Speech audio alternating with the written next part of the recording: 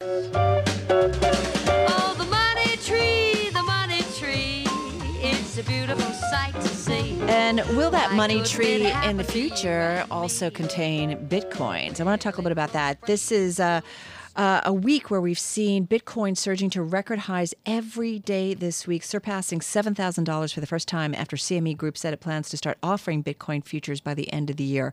Our next guest says Bitcoin finally attaining some credibility. Jack Ablin is Chief Investment Officer at BMO Private Bank, roughly $68 billion in assets under management. And Jack joining us once again on the phone from Chicago. Hey, Jack, nice to have you here. Thanks, Carol. I wanted to start with Bitcoin. I was looking through some of your research and some notes that you sent over. It is kind of interesting to see the continued upward momentum and movement when it comes to Bitcoin. You say finally attaining some credibility. Does that mean you think it's going to be a very significant factor in all of our lives going forward?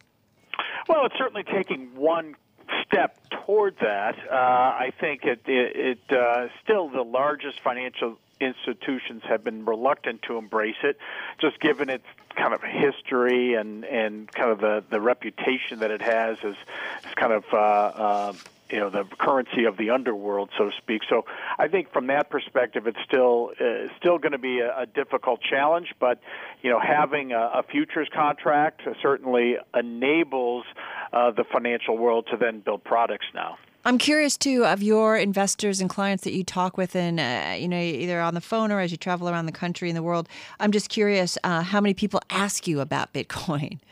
A lot of individual investors are asking about Bitcoin just because it's up so much. I mean, it's up, 500 or 600% this year, right. and so that's gotten a lot of people's attention. And it's obviously the chart pattern alone isn't going to attract the big players, but certainly gotten a lot of attention from retail investors. So also getting a lot of attention this week is, of course, the labor market, today specifically because of that monthly jobs report. But we've been talking a lot about the economy overall now that we've got President Trump, his nomination to be the next Fed chief. When you look at the economy overall, how do things feel? How do you see things? I think the economy is moving along as we should expect. Our potential growth rate of our economy is about 2. We're running at 3 now for the last couple of quarters. That's great news. Some of it was, of course, 0.7% in this last quarter was inventory building, so that will probably have to give back in a future quarter. But all in all, very solid, very slow, steady, which is a good thing because if you're looking for the ingredients of a recession, you have to look for excesses. And I just don't see too many excesses, at least on Main Street economy. You don't see too much leverage, too much debt?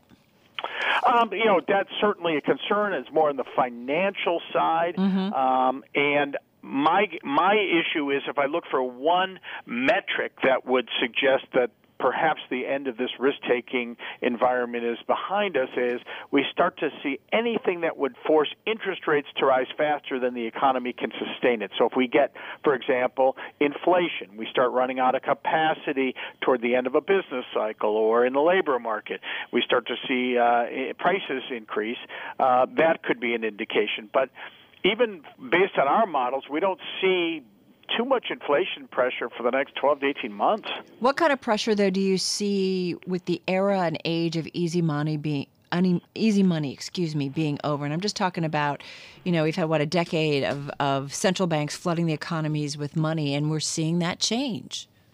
Well, yeah, that is important. But keep in mind, even with the Fed talking about, pulling back from quantitative easing, we have to remember what they're talking about is reducing their reinvestment program.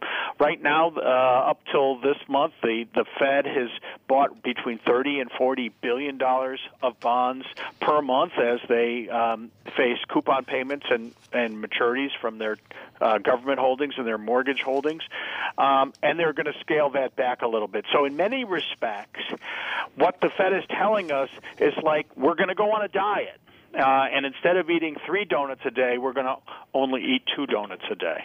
Tell me why, in some of the research, we just got about 40 seconds, you chose to write about, I think, Mandalay Homes and their building of ultra energy efficient homes. Why is that something that caught your interest and just got about 40 seconds? Sure. The reason is I take notice when there are really two motivations to get into an industry: profits or some kind of a strategic interest. And it's notable that China is now running headlong into alternative energy and battery power and electric cars. And the reason for that is because they don't care about profits, and that's the implication here.